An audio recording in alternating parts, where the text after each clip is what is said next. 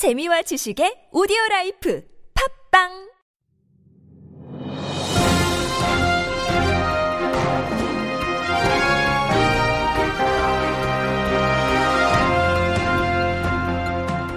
유쾌한 남자들의 시시콜콜 토크쇼 김프로쇼 지금 시작하겠습니다. 저는 김프로입니다.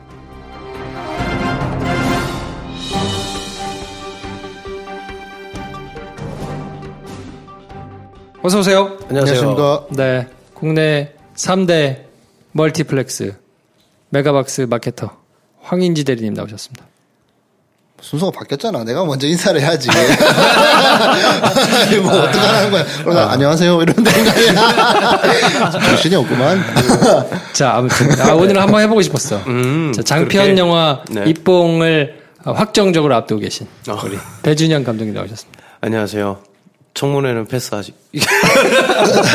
청문회가 시끄럽더라고. 네, 바엔 슈테판을 사랑하는 영화 만드는 게 꿈인 김프로입니다. 우리도 뭐 이렇게 좀 문장으로 만들면 좋겠다. 그래, 만들어요. 빨리. 그러니까. 이제 좀 지겹잖아. 그래요? 별 생각 없네. 자, 어떻게들 지내셨습니까? 오늘 또 뭐 스냅백을 쓰고 왔어. 황대리가. 이 또 이름 시네마 파라디소. 제가 만든 모자예요. 그래요? 제가 하고 있는 그 사업 중에 하나인 시네마 천국 개발도상국의 영화관 지원하는 그거 출장 가면서 이제 제가 만들었죠. 야, 이거 쓰고 가는 거예요, 이제? 가면? 갈 때만 써 갔다 오고. 와. 이미 갔다 왔고. 그 여기 왜 쓰고 왔어? 그냥 아무 생각 없이 써요. 이게 뭐 뭔지 누가 알겠어. 뭐 나이키겠거니 하겠지. 뉴에라겠거니 뭐. 이쁘다. 네. 어떻게 배 감독님은 지금 저 준비하고 계시는 게 좀 잘 마무리되고 있나요? 5월 달까지 아니에요? 네, 5월 말까지 뭐가 이것저것 있어가지고. 네. 막 발등에 불 떨어져가지고 인간 타자기가 돼 있어요. 네. 쓰다 보니까 제가 막 한 2개 정도는 털었고 스토리 뭐 하는 게 있어가지고 하나는 이제 수정이 들어가고 있는데 막혔던 부분들이 있었거든요. 그거를 근데 전혀 상관없는 저번 주에 털었던 문서 파일을 제가 잘못 열고 수정을 하려다가 그걸 읽다가 막 풀리는 거예요. 지금 막 다 섞여 있어. 아, 진짜? 그 글들을 받아보는 사람들은 섞인 게 뭔지 모르겠지만. 그러니까, 알게 몰라. 마음에 드는 것들 막 여기 썼다 저기 썼다가 뭐 그러고 있는 인간 타자기 노릇을 하고 있습니다. 트럼보. 트럼보. 그래요. 그렇지. 네. 욕조에서 해야지, 그러면. 욕조. 반신욕 하면서 해야 되는데. 그렇죠. 둥둥 떠다니겠다.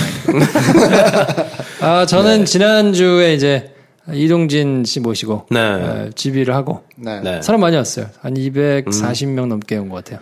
야, 이 블로그에 공직을 하나 탁 이동진 등호가 그러니까 하자마자 거의 매진이 된.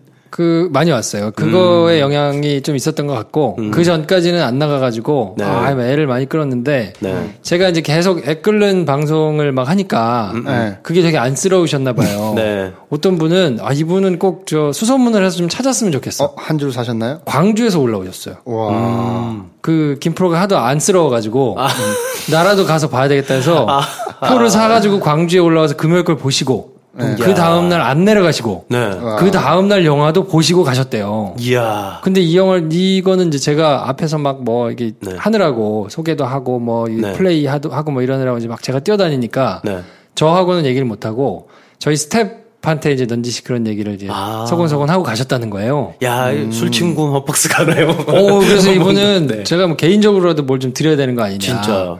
근데 뭐 말씀을 안 하시고 가셨다는데 정말 숨은 연락 주십시오. 네, 김프로 연락 주십시오. 메일로 꼭 연락을 주십시오. 저희는 숨은 의인 이런 컨셉 별로 안 좋아합니다. 다 밝혀야 돼. 네. 그래서 이동진 집이는 하여튼 뭐 성공적으로 잘 마쳤고. 그리고 두 번째 날 이제 말할 수 없는 비밀. 그것도 저희가 이제 100명 목표로 해서 열었었는데 그것도 뭐 한 90명 넘게 오셔가지고. 야, 절찬리 판매 중이구나. 네, 뭐 하여튼 잘했는데 죽을 뻔했어 진짜로. 이걸 계속 해야 되는가 뭐 이런 생각을.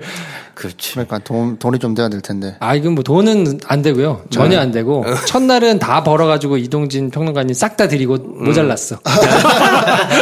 이동진 평론가 좋은 일을 시켰는데, 한번 어쨌든 이 장소에 이런 게 있다는 걸 이제 알려드리려고 이제 한 건데, 이게 지금 처음에 저희가 생각했던 거하고 조금 뭐가 달라져가지고, 원래는 이제 고정으로 이제 프로젝터하고, 뭐 이런 것들을 설치를 세팅을 해놓고, 이렇게 하는 거를 저희가 예상을 했었는데 네. 그게 조금 뭐가 좀 안 돼가지고 네. 매번 시설을 빌려다가 이제 세팅을 해서 그게 정말 보통 일이 아니죠. 보통 일이 아니거든요. 그리고 이게 그 전날 뭐 프로젝트를 빌려도 테스트를 해봤다고 하더라도 그걸 놔둘 수 없으니까 그렇죠. 다시 갔다가 오면 다시 세팅을 처음부터 해야 되잖아요. 그래서 그 세팅하는 사람들만 일당이 쏠쏠한데. 그러니까. 보통 일이 아니지. 둘이 하고.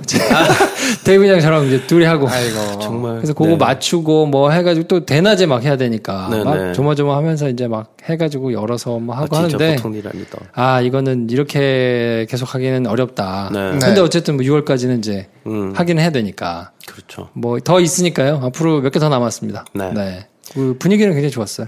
좀 일찍 오시면 설치할 때 끙끙대는 부분을 보실 수 있다. 다 보셨을걸요. 쟤네인가 보다. 뭐 이러면서. 그리고 6월 9일 날은 저희 배 감독님하고 모시고 자전거 탄 소년. 네. 이거 큰일이네. 배 감독님 보러 많이 오십시오. 그런 것도 하세요? 네. 이동진 평론가를 모셔보니까 굳이 그래요? 굳이 뭐 이동진 평론가님 같이 이 출혈을 뭐 안고서까지 모실 필요 있겠는가? 배 감독을 밀어주는 게 차라리 낫겠다. 우리가 아직 계약서를 안 썼어요. 내고를 해봐야겠네. 아무튼 뭐 많이들 놀러 오시면 좋겠고요. 네. 그래서 댓글 중에 뭐 이런 거 저런 거 많이 남겨주셨는데요. 루프탑 시네마 오셨다가 너무 좋았다, 괜찮았다. 뭐 하시는 뭐 승리의 분수령.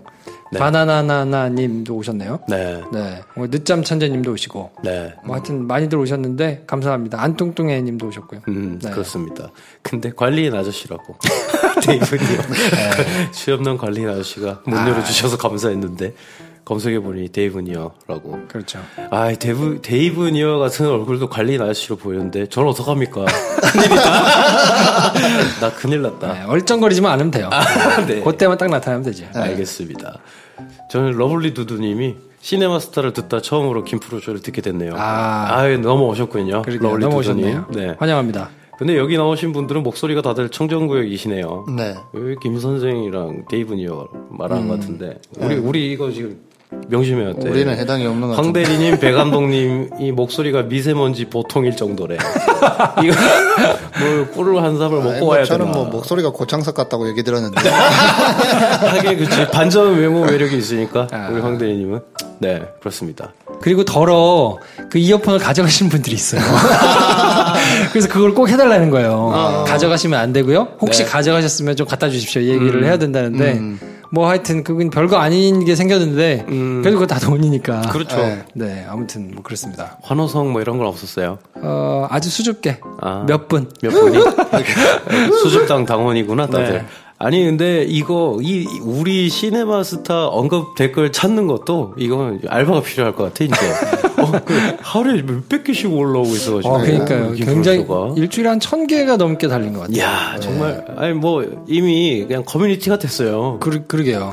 커뮤니티로 하기는 사실 좀 불편한데 시스템이 여러모로. 이상하게 그냥 약간 도배 천국이 되면서. 그리고 그 댓글 수석님들과 피 실장님이 피실장님 굉장히 열일하고 계시죠. 정말 열일하고 계시는데 찾아볼 수가 없어요. 엄청 빨리 올라가요. 그러니까 그렇습니다.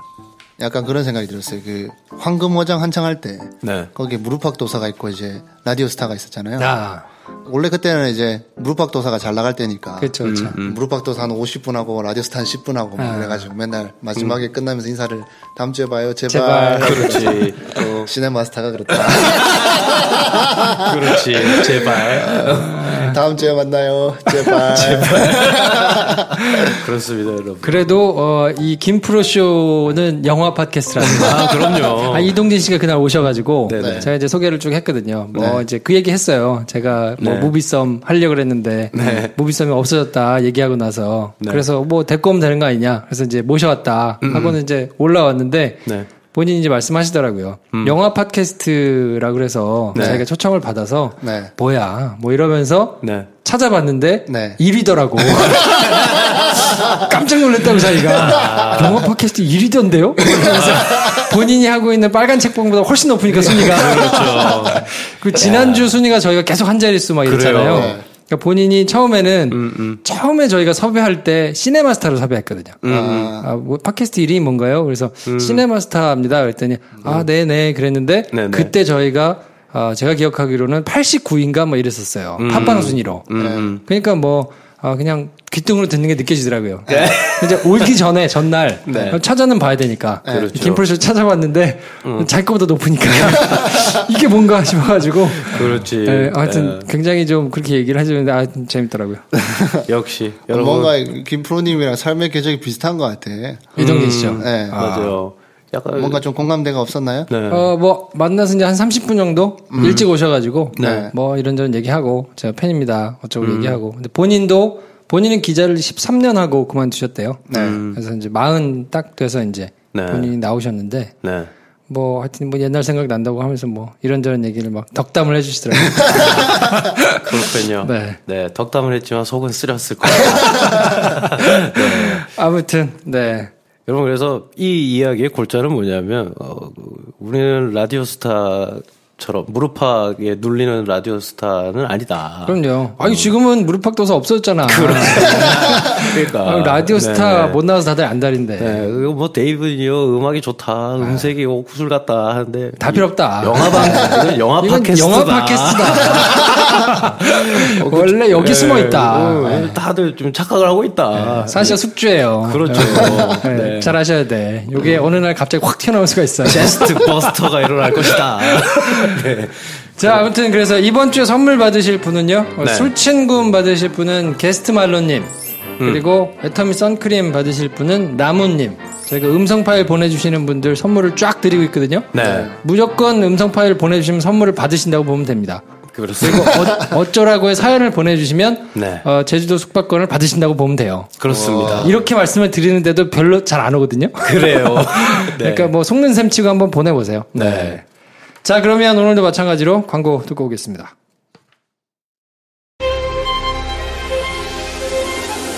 대한민국 에너지를 만드는 기업. 이것은 팩트. 세계 31개국의 에너지 수출. 이 정도 되면 임팩트. 대한민국 최초의 석유화학회사. 이것은 팩트. 독자개발 화학소재 60개국 공급. 이 정도 되면 임팩트. 대한민국의 팩트를 세계의 임팩트로. 에너지 화학의 큰 그림을 그립니다. SK이노베이션. 김 선생, 나 제주도 갈 건데 숙소 추천 좀 해줘. 원하시는 거 읊어보실까? 전망, 산책로, 아침엔 커피와 먹거리. 딱 나왔네. 녹색창 열고 제주 하얀 언덕 펜션 검색. 제주 하얀 언덕 펜션? 전기객실 오션뷰, 올레길 4코스 초입, 표선해 수욕장까지는 차로 1분. 1층엔 사장님이 직접 운영하시는 카페에서 커피와 브런치까지. 어때? 완벽하지? 와. 김프로쇼 청취자 인증하면 10% 할인까지 딱! 이래서 김 선생 하는구만. 나랑 갈 거지? 뭐래. 녹색창 여시고 제주 하얀 언덕 펜션 검색하세요.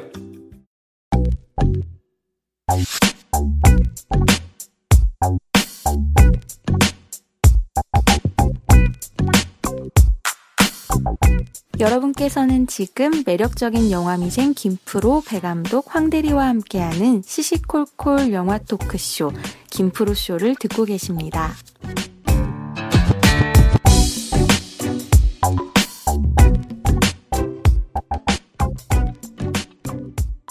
네, 그리고 저희가 제주 하얀 언덕 펜션 내려가서 네. 조만간 그 제주도 공개 방송을 할 예정이거든요. 네. 네. 같이 가기로 했어요. 우리 시네마스타 네. 우리 멤버들과 뭐 다킴포쇼니까. 그렇죠. 네. 그 저쪽 방에 있는 우리 네. 저쪽 방 숙주의 네. 몸뚱아리. 네. 네. 거기 3명과 여기 그렇습니다. 3명이 같이 가서 5명이 됐지. 네. 근데 그 공개 방송인데 제주도에서 하면 오시는 분이 있나요? 제주도에 사시는 분들이 뭐 안 오신 말고 오면 선크림 재즈미엄님은 오시겠다고 네. 공언을 하셔서 최소 재즈미엄님을 앞에다 두고 할 수는 있다. 아 그렇구나. 네. 재즈미엄님이 제주도 분이신가요? 제주도 분이신가 봐요. 그래서 본인이 제주도 계신데 네. 하면 꼭 오겠다라고 얘기를 하시는 분도 있고 네. 더러 어떤 분은 그 공개 방송을 하는 시즌에 맞춰서 네. 하얀 언덕에 놀러 가고 싶다라고 주인분께 문의를 한 분이 계시대요. 요거 약간 상품이네. 그러니까. 그래서 아무튼 뭐 두세 사람 앉아있으면 뭐. 그렇지 뭐. 네, 뭐 어때요? 네. 속닥하게 할 수도 있으니까. 그럼요. 네. 치히로님이 운영하시는 제주 하얀언덕 펜션에서 조만간 공지를 따로 드리겠습니다. 네.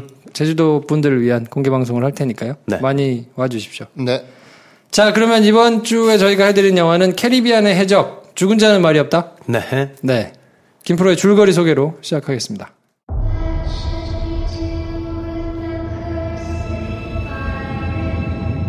Pirates had infected the seas for generations. 아버지의 저주를 풀기 위해 다리에 돌을 묶고 바다 한가운데 빠진 헨리. 플라잉 더치맨 호의 갑판에서 아버지와 만난 헨리는 포세이돈의 삼지창을 찾아 저주를 풀겠다고 공언합니다. 하지만 아버지는 저주받은 자신을 찾지 말라며 아들을 내쫓습니다. 그래도 절대 포기하지 않겠다고 다짐하는 헨리. 과연 헨리는 뜻을 이룰 수 있을까요?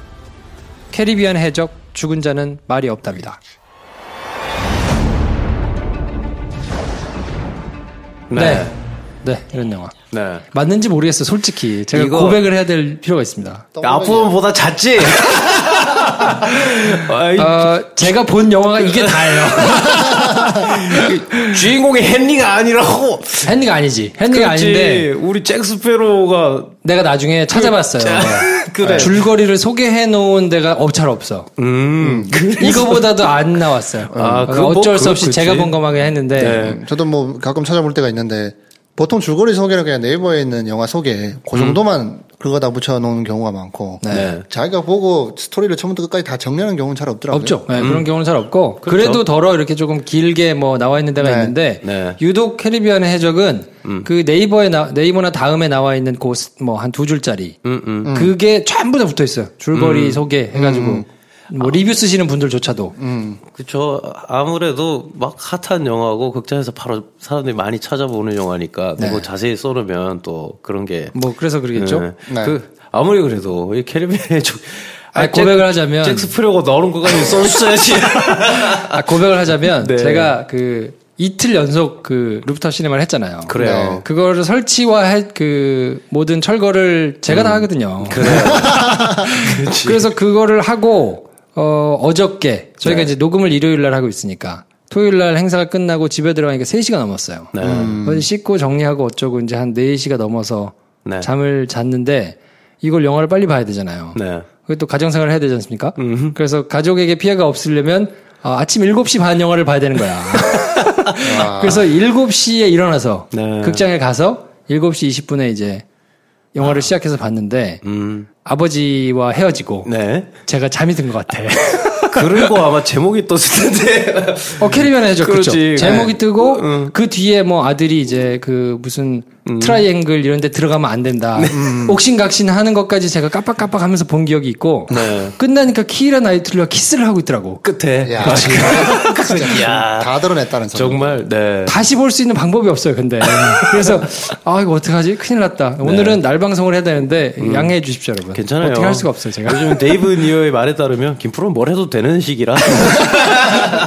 네. 근데 제가 하여튼 뭐 조금 부끄러운 고백을 하자면 얼굴에 뭐 붙이고 나오는 순간 잘 제가 또 몰입을 못 하지 않습니까? 여러분 이게 무슨 소린가 하시는 분들은 시네마스타 듣던 분들은 아실 텐데 분장한 사람이 나온다. 안 본다. 탈을 뒤집어 쓰거나 그러니까. 뭔가 문어를 달고 나오거나 뭐 이러면 이제 제가 영화를 잘 선택을 안 하거든요. 그래요. 그리고 캐리비안의 해적이 제가 영화를 끊었을 시기에 이제 나왔던 영화이기 때문에 공교롭게도 하여튼 전작들을 제가 뭐 그렇게 안 찾아봤기 때문에 이번 편을 하느라고 전작을 다 찾아봤어야 되고 보통은 이제 그렇게 찾아보고 오는데 이번 주는 이동진 씨 때문에 제가 그럴 수가 없었어. 오케이, 이해해요. 그래서 하여튼 이번 주까지만 봐주십시오. 뭐 예전에 로그원 녹음할 때는 그 전 9개를 보고 그래요. 내가 7개 다 보고 그 로그원을 앞뒤로 한 번씩 다 보고 왔거든. 근데 그때 탈쓰고 나오는 영화에 다 그냥 질린 것 같아. 내가 봤을 때. 그래서 오늘은 제가 어쩔 수 없이 아무 말도 못하고 가르마만 탈 테니까 두 사람이 방송한다 생각하시고 큰일이다. 이번 주는 스킵해 주셨으면 좋겠습니다. 네. 자, 그래서 한마디 총평. 두 분이 해주시는 한마디 총평 듣고 가겠습니다. 네. 저부터요? 네. 저는 뭔지 모르겠는데 재밌다. 뭔지 모르겠는데 재밌다. 네. 배 감독님은요? 좀 오늘이 좀 뜻깊은 날이에요. 그래서 한마디 총평에 이걸 언급을 하면 될 것 같다. 이런 생각이 드는데. 네. 수영장 가고 싶다. 하지만 나의 부곡 하와이는 오늘 문을 닫았다. 네. 하지만 부곡 하와이는 오늘 문을 닫았다. 되게 힘들다. 야. 부곡 하와이라는 데가 있어요. 그러게요. 경남 창녕군에 있던. 저도 로망이 있습니다. 네. 말만 많이 들어봤고 저는 한 번도 못 가봤어요. 거기가 하여튼 옛날에 80년대 부의 상징이었지. 네, 부의 상징. 어린 시절에 그러니까 부곡 하와이가 저는 하와이인 줄 알았어요. 하와이. 그럴 수도 있죠. 네. 하와이라는 데가 부곡 하와이인 줄 알았어요. 저는 창녕에 있는. 80년대 워터파크입니다. 네. 그렇죠. 지금 현재 녹음하는 오늘 5월 28일 문을 닫았다고 하더라고요. 그런 심정이에요. 이 영화가 무슨 심정이지?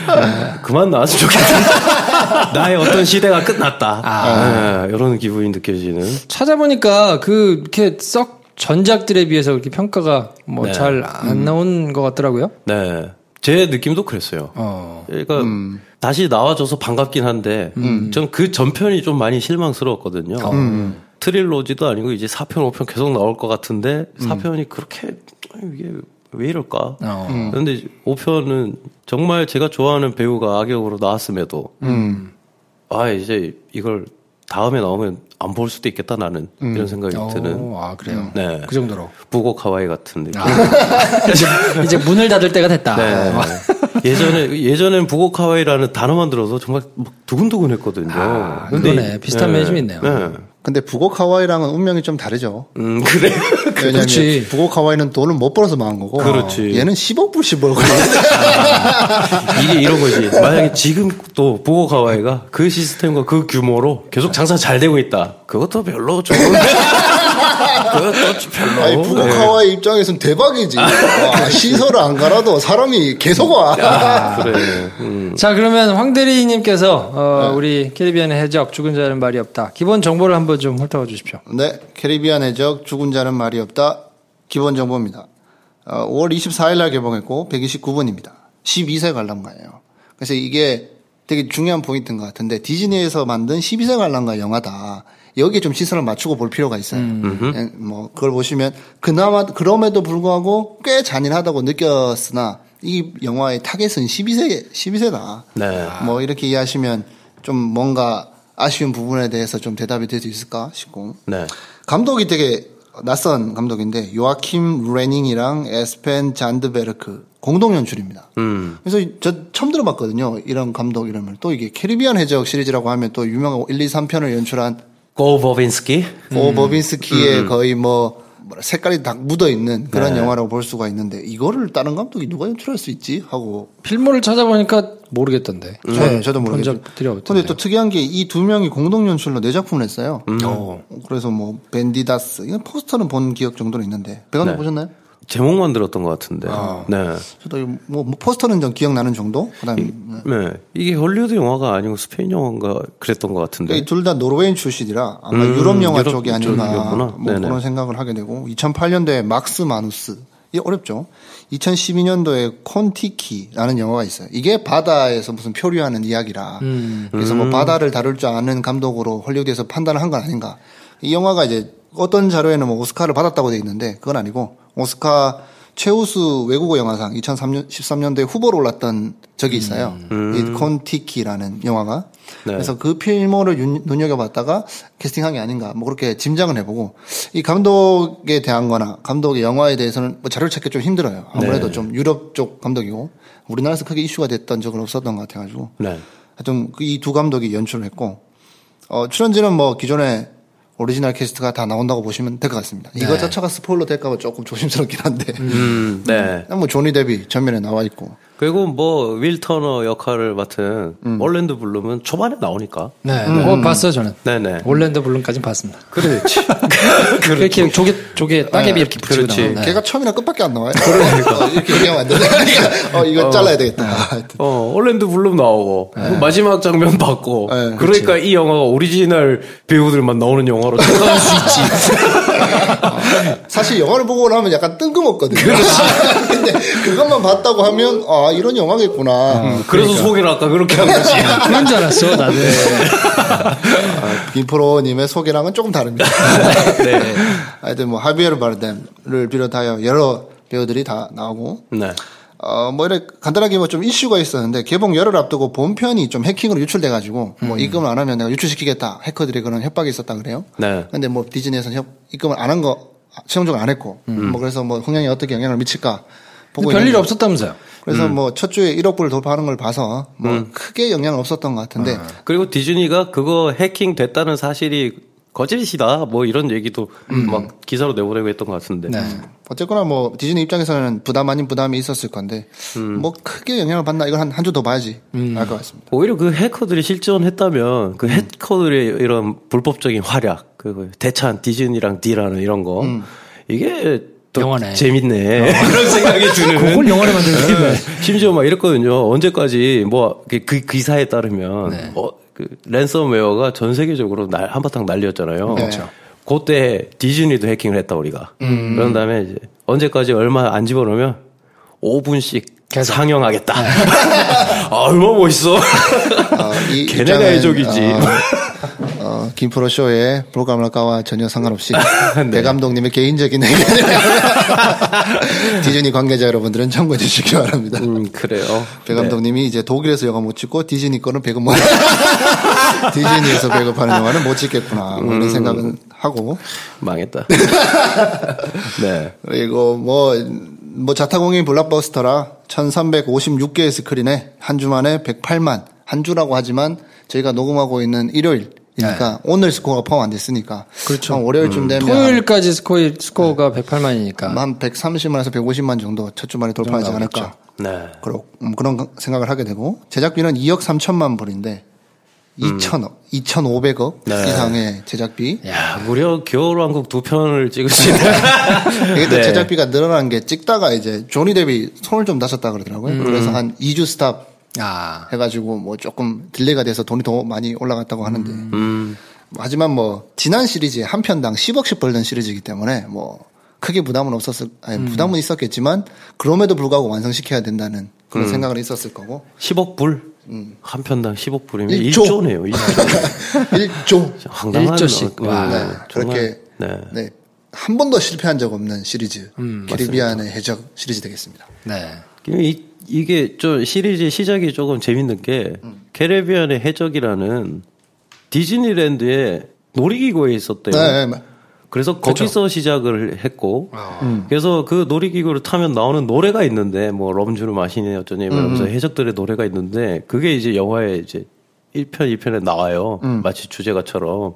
그리고 이제 이 시리즈가 계속됨에 따라, 영화의 등장인물들이 놀이공원에, 놀이기구에 자꾸 첨가되는, 그런 이제 서로 이제 이게 영향을 주고받는, 희한한 시리즈가 됐죠. 2003년에 시작해가지고 2006년, 7년, 11년 그리고 17년 올해 나왔는데요. 저도 이거 보다 보면 그 뭐랄까 사람들이 이 시리즈에 열광하는 이유가 뭘까에 대해서 좀 생각해보게 되는데 사실 보면서 저는 이게 뭐가 이렇게 뭐 약간 요즘판 신화처럼 불리면서 뭔가 시리즈를 거듭하는 게 사실 이해는 잘 안 됐거든요. 이게 무슨 팬덤이 생길 이유가 있나 생각해보면 사실 바다에서 해적 얘기 하면 익숙한 것 같은데 영화로 만들었을 때 성공한 적이 잘 없어요. 그렇죠. 거의 대부분의 제작사를 날린 그런 케이스는 되게 많아요. 가장 유명한 영화 중에 하나가 워터월드도 있고 워터월드는 근데 정통 해적으로 아니니까 네. 정통 해적 영화를 표방한 엄청난 대작이 하나 있었어요. 커스로트 아일랜드. 커스로트 아일랜드. 네. 그 때문에 제작사가 망했다 그러더라고요. 그냥 폭망했거든요. 근데 사실 저는 그 영화를 되게 재밌게 봤거든요. 지나 데이비스가 여주인공이고 네. 감독이 또 이제 한때 이제 연인 부부였던 그거 찍고 이혼을 했었나? 근데 여러 가지로 별로 안 좋은 영화였네요. 근데 그 영화가 되게 전통적인 이제 해적 액션 영화였는데 그 사람들이 보기엔 유치했던 거죠. 그런데 디즈니가 작정하고 이걸 그냥 야, 애들 보는 유치한 시리즈 해적 한번 보여줄게 이렇게 해서 만든 영화가 이제 대박을 친 거죠. 조니 뎁의 영향이 좀 큰 거 아닌가요? 그렇죠. 이게 사실 해적 바다 얘기하면 사실 보통 이렇게 다가가기가 쉽지 않은 얘기잖아요. 여기 약간 진입장벽이 있게 느껴지는데 근데 이제 그때 이제 돋보이는 게 조니 뎁의 캐릭터죠. 뭔가 설렁설렁 다니면서 뭔가 꼼꼼하지 못하고 뭔가 사고만 칠 것 같은데 뭐 가끔씩 멋있는 모습도 보여주고 여기서 오는 약간 친밀함 이것 때문에 나머지 좀 약간 부담스러울 수 있는 얘기 사실 거기 캐릭터들 또 고 보빈스키가 또 만들어 놓은 거기 때문에 시꺼멓고 막 진득진득하고 좀 쉽지 않거든요. 근데 약간 그런 부분에서 조니 뎁의 역할이 굉장히 빛나니까 이 시리즈를 거듭함으로 인해 가지고 거듭하면서도 조니 뎁을 포기할 수가 없고 심지어 보니까 이번 출연료가 9천만 달러더라고요. 개런티가 9천만 달러인데 이거 영화 한 편 만드는 돈인데 그렇죠.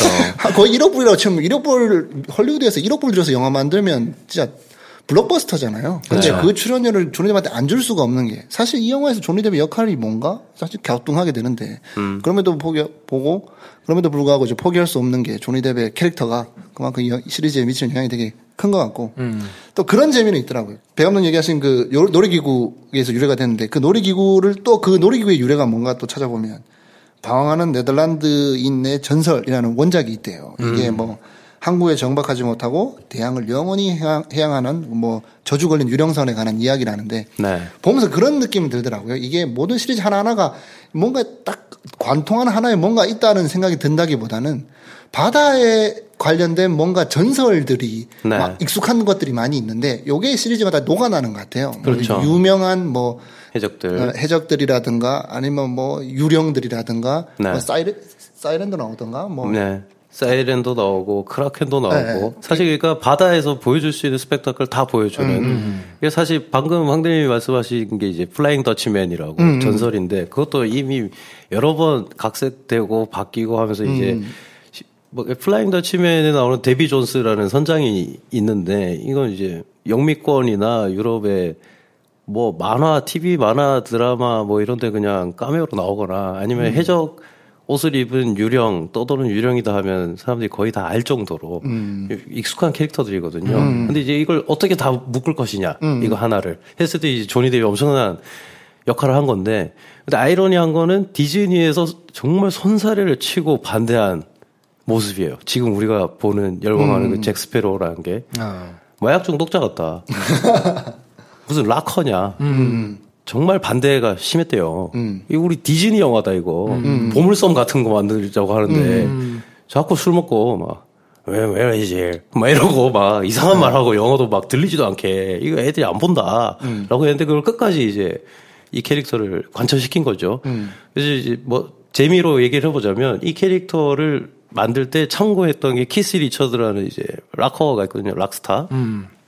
시리즈를 거듭하면서 조니 뎁이 분한 잭 스패로 선장의 아버지로도 카메오로 출연하기도 하고, 근데 실제로 그의 모습을 많이 이제 벤치마킹을 했대요. 그래서 스모키 화장도 하고 막 건들건들거리는. 그래서 조니 뎁이 생각하기엔 해적은 그 당시 그냥 자유로운 락스타 같은 발칙한 락스타라고 생각하고 연기를 했다. 그러니까 뭐 이 시리즈가 이만큼 명맥을 유지할 수 있는 데는 이제 조니 뎁의 어떤 그런 성구안과 감독의 연출이 만나서 이런 그런데 할 만큼 했다 이제 말하다 보니 이거를 근데 계속 난 모르겠다 이제 이런 그러니까 느낌이 이게 든다. 뭐 월트 디즈니의 입장에서도 뭐 크게 이렇게 원을 만들 때 사실 그렇게 기대한 것 같지는 않아요. 보니까 뭐 제작비는 원 이제 블랙펄의 저주 때 한 2억 2,500만 불이면 엄청 많이 돈을 쓴 거긴 한데 이게 뭐 이 영화 하나를 만들어지는데 뭔가 말도 많았고 이게 뭐 디즈니 사실 뭐 디즈니가 돈 되는 거 다 하는 것 같지만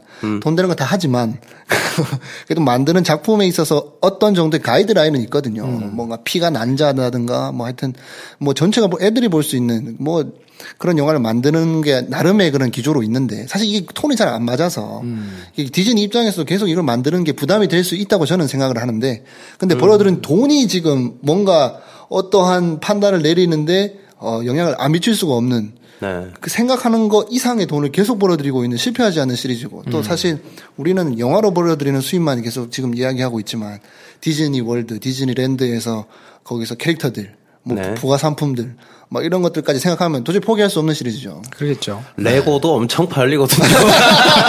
네. 그렇죠. 그리고 조니 뎁이 이거 1편 처음 주인공으로 나왔을 때 그때 이제 되게 인터뷰도 하고 그 기자들이 기사를 쓴 게 이런 게 있어서 약간 자조적이기도 하고 뭐 얼마 전에 제가 녹음할 때 말한 것처럼 나의 디카프리오가 타이타닉이 나오면서 전 세계 연인이 돼버린 것 같은 느낌으로 조니 데뷔 그 전까지는 되게 팀 버튼의 페르소나이기도 했지만 굉장히 작은 영화나 특이한 영화들 독립 영화를 오가면서 독특한 어떤 위치를 점하고 있던 배우였는데 그의 가장 흥행작이 뭔지 아냐?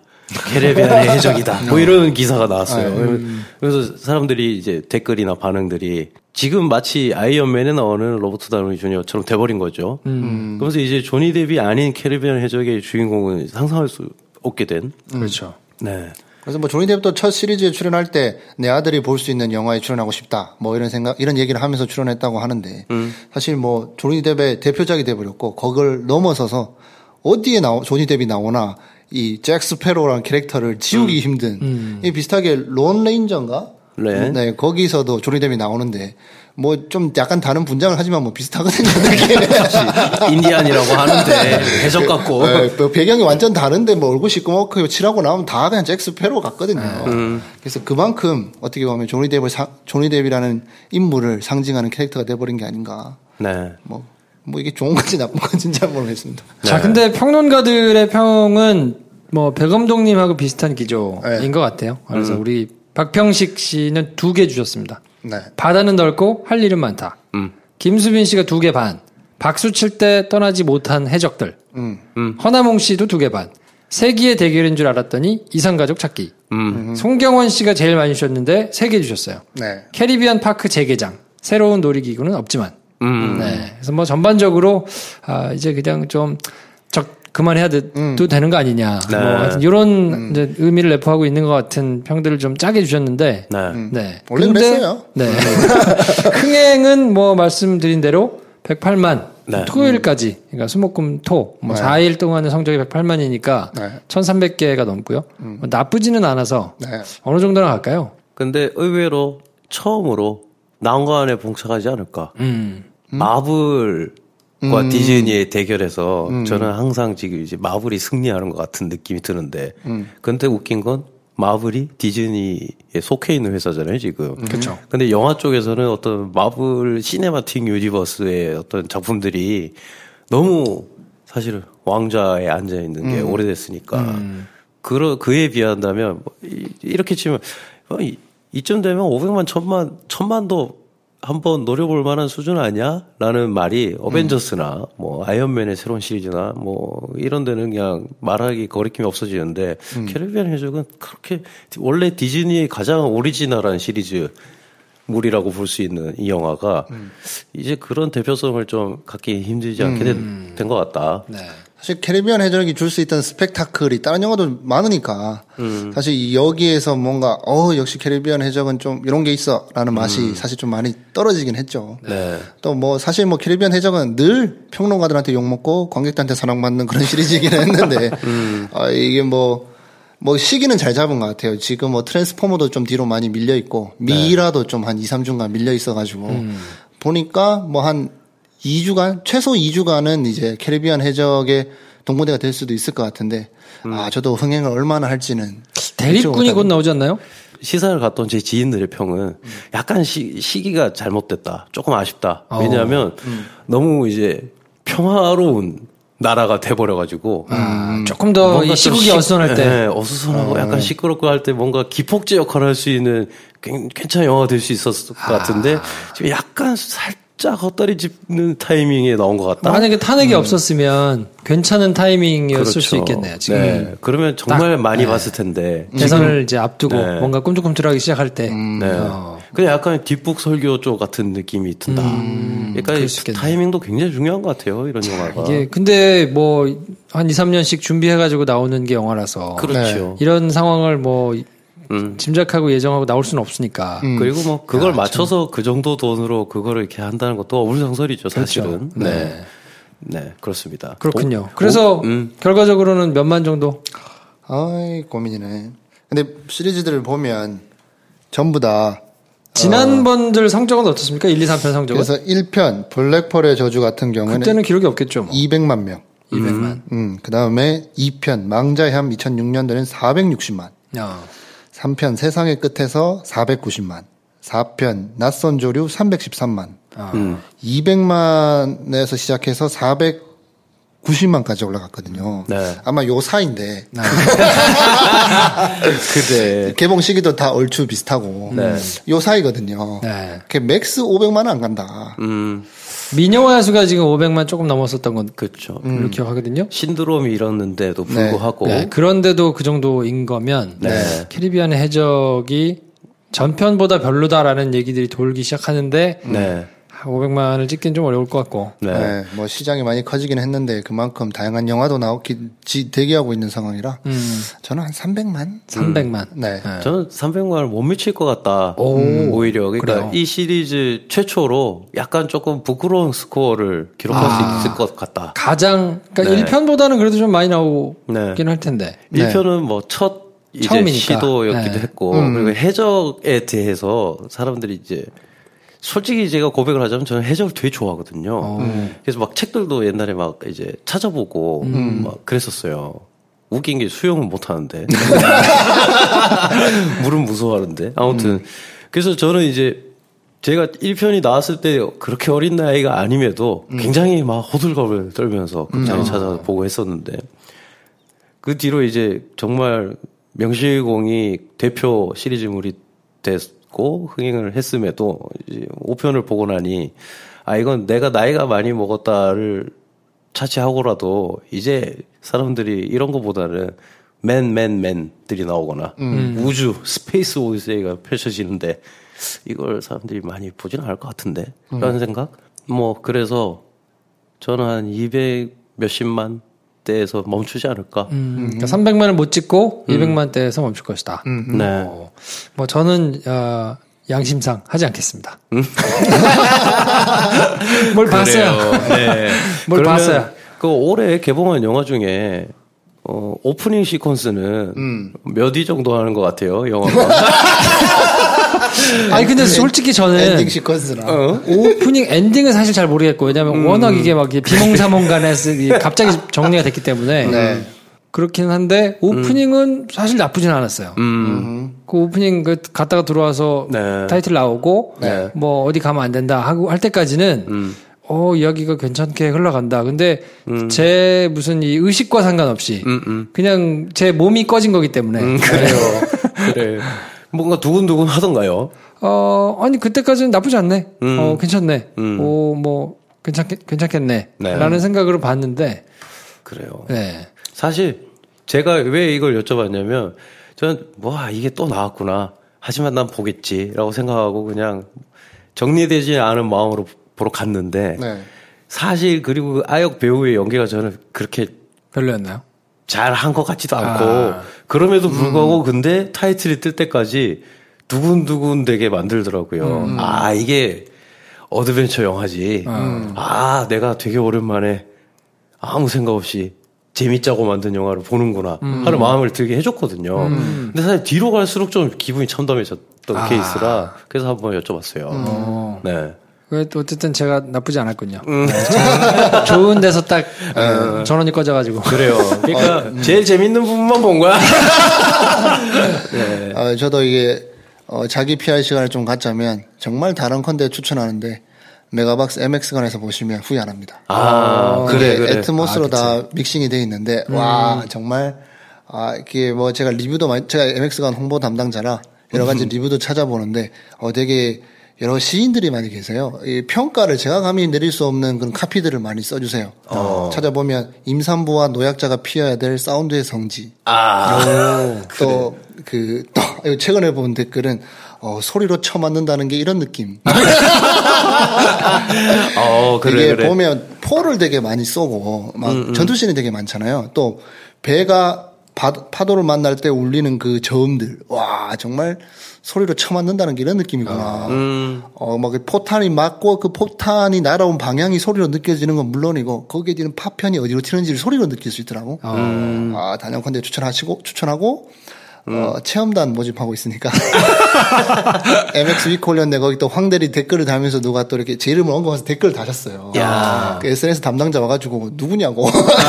나도 모르시는 분인데 나를 애정하시는 분인 것 같다. 이렇게 참여도 많이 해주셨는데. 아니 근데 그 메가박스 마케터가 있는데 이제 메가박스에서 뭔가 이 저희하고 이 상생을 해야 되는 거 아닙니까? 콜라보. 그렇지. 왜냐면 지금 그 영화 팟캐스트 부문 뭐 한 3위 정도 걸쳐 있는 시네타운 19과는 이미 오래전부터 그러네. 뭘 하고 있잖아요. 그치. 우리가 영화 1인데 말이야. 그러니까. 며칠 됐다고? 제가 내가 박수 좀 해요.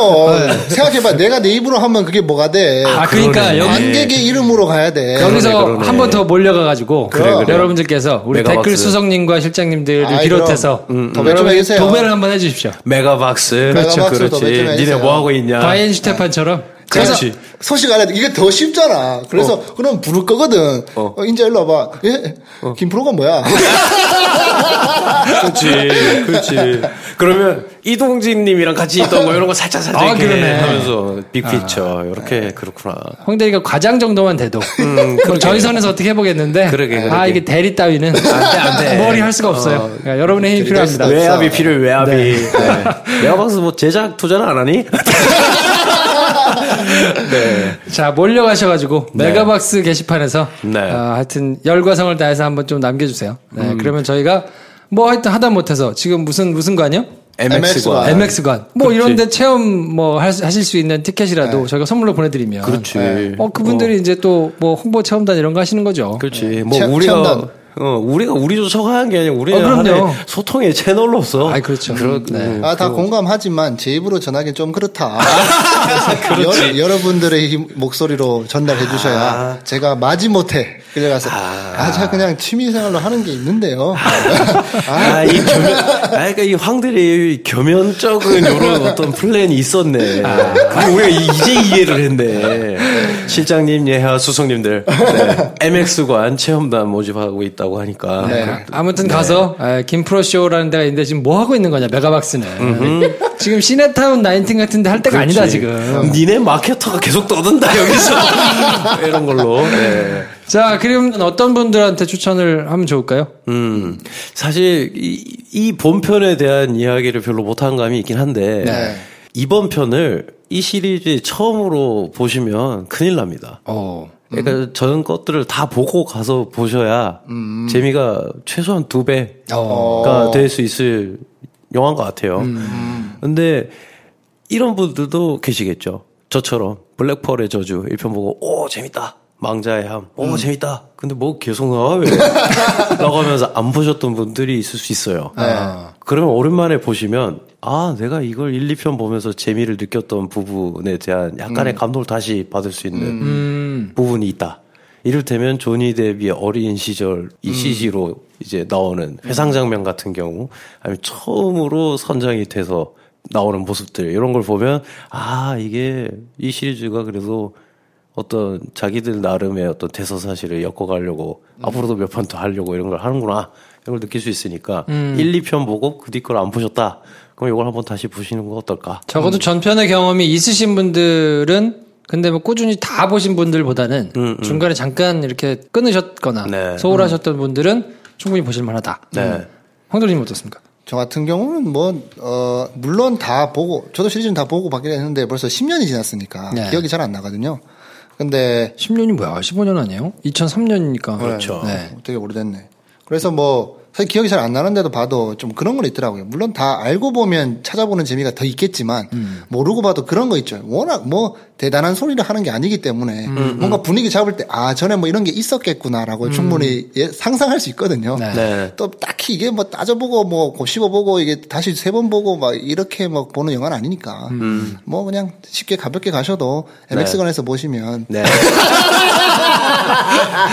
여러분 요즘 최고의 지금 날이 더워지고 있어요. 이제 피서 준비를 하셔야 되고 최고의 이제 더위를 피하는 최고의 방법은 시원한 바다가 펼쳐지는 화면을 큰 화면으로 보고 포탄 소리 빵빵 듣고 하는 거거든요. 4D는 좀 피곤할 것 같아요. 사운드로 쳐맞으면서 보면 돼요. MX관. 4D는 멀미가 날 수 있다. 네, 그렇습니다. 알겠습니다. 그러면 이번 시간에는 저희가 캐리비안의 해적 죽은자는 말이없다 편에 대해서 정리를 해드렸고요. 정리가 됐나? 내용 자체가 뭐 그렇게 심오한 거는 아닌 것 같아가지고 보실 분들은 어지간히 보시지 않을까 싶고 네. 자세한 내용에 대해서는 저희가 목요일 날 정리를 해드리고요. 말을 할 수가 있나? 네. 저는 계속 심판만 볼 테니까 네. 두 분이 해주시는 내용 정리를 들으시면 되고 네. 내일은 배 감독님께서 추천해주시는 추천 영화로 네. 저희가 찾아뵙겠습니다. 네. 다음 시간에 뵙겠습니다. 감사합니다. 안녕히 계십시오.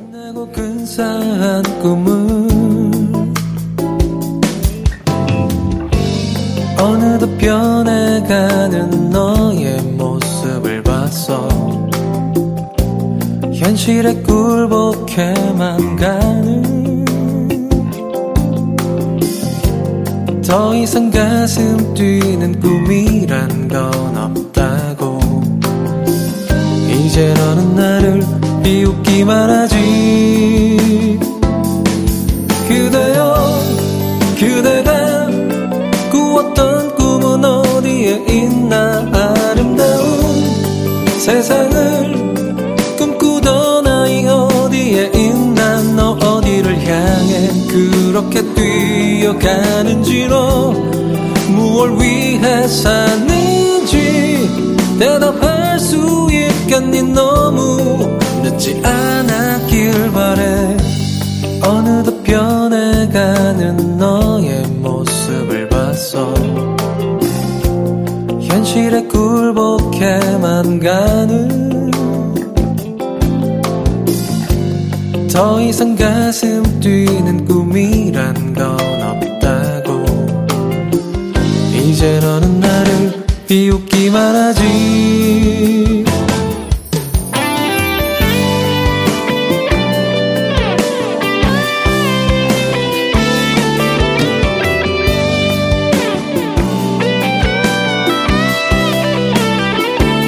너 어디를 향해 그렇게 뛰어가는지. 너 무얼 위해 사는지 대답할 수 있겠니. 너무 늦지 않았길. 그대여 그대가 꾸었던 꿈은 어디에 있나. 아름다운 세상을 꿈꾸던 나이 어디에 있나. 너 어디를 향해 그렇게 뛰어가는지. 너 무얼 위해 사는지 대답할 수 있겠니. 너무 늦지 않아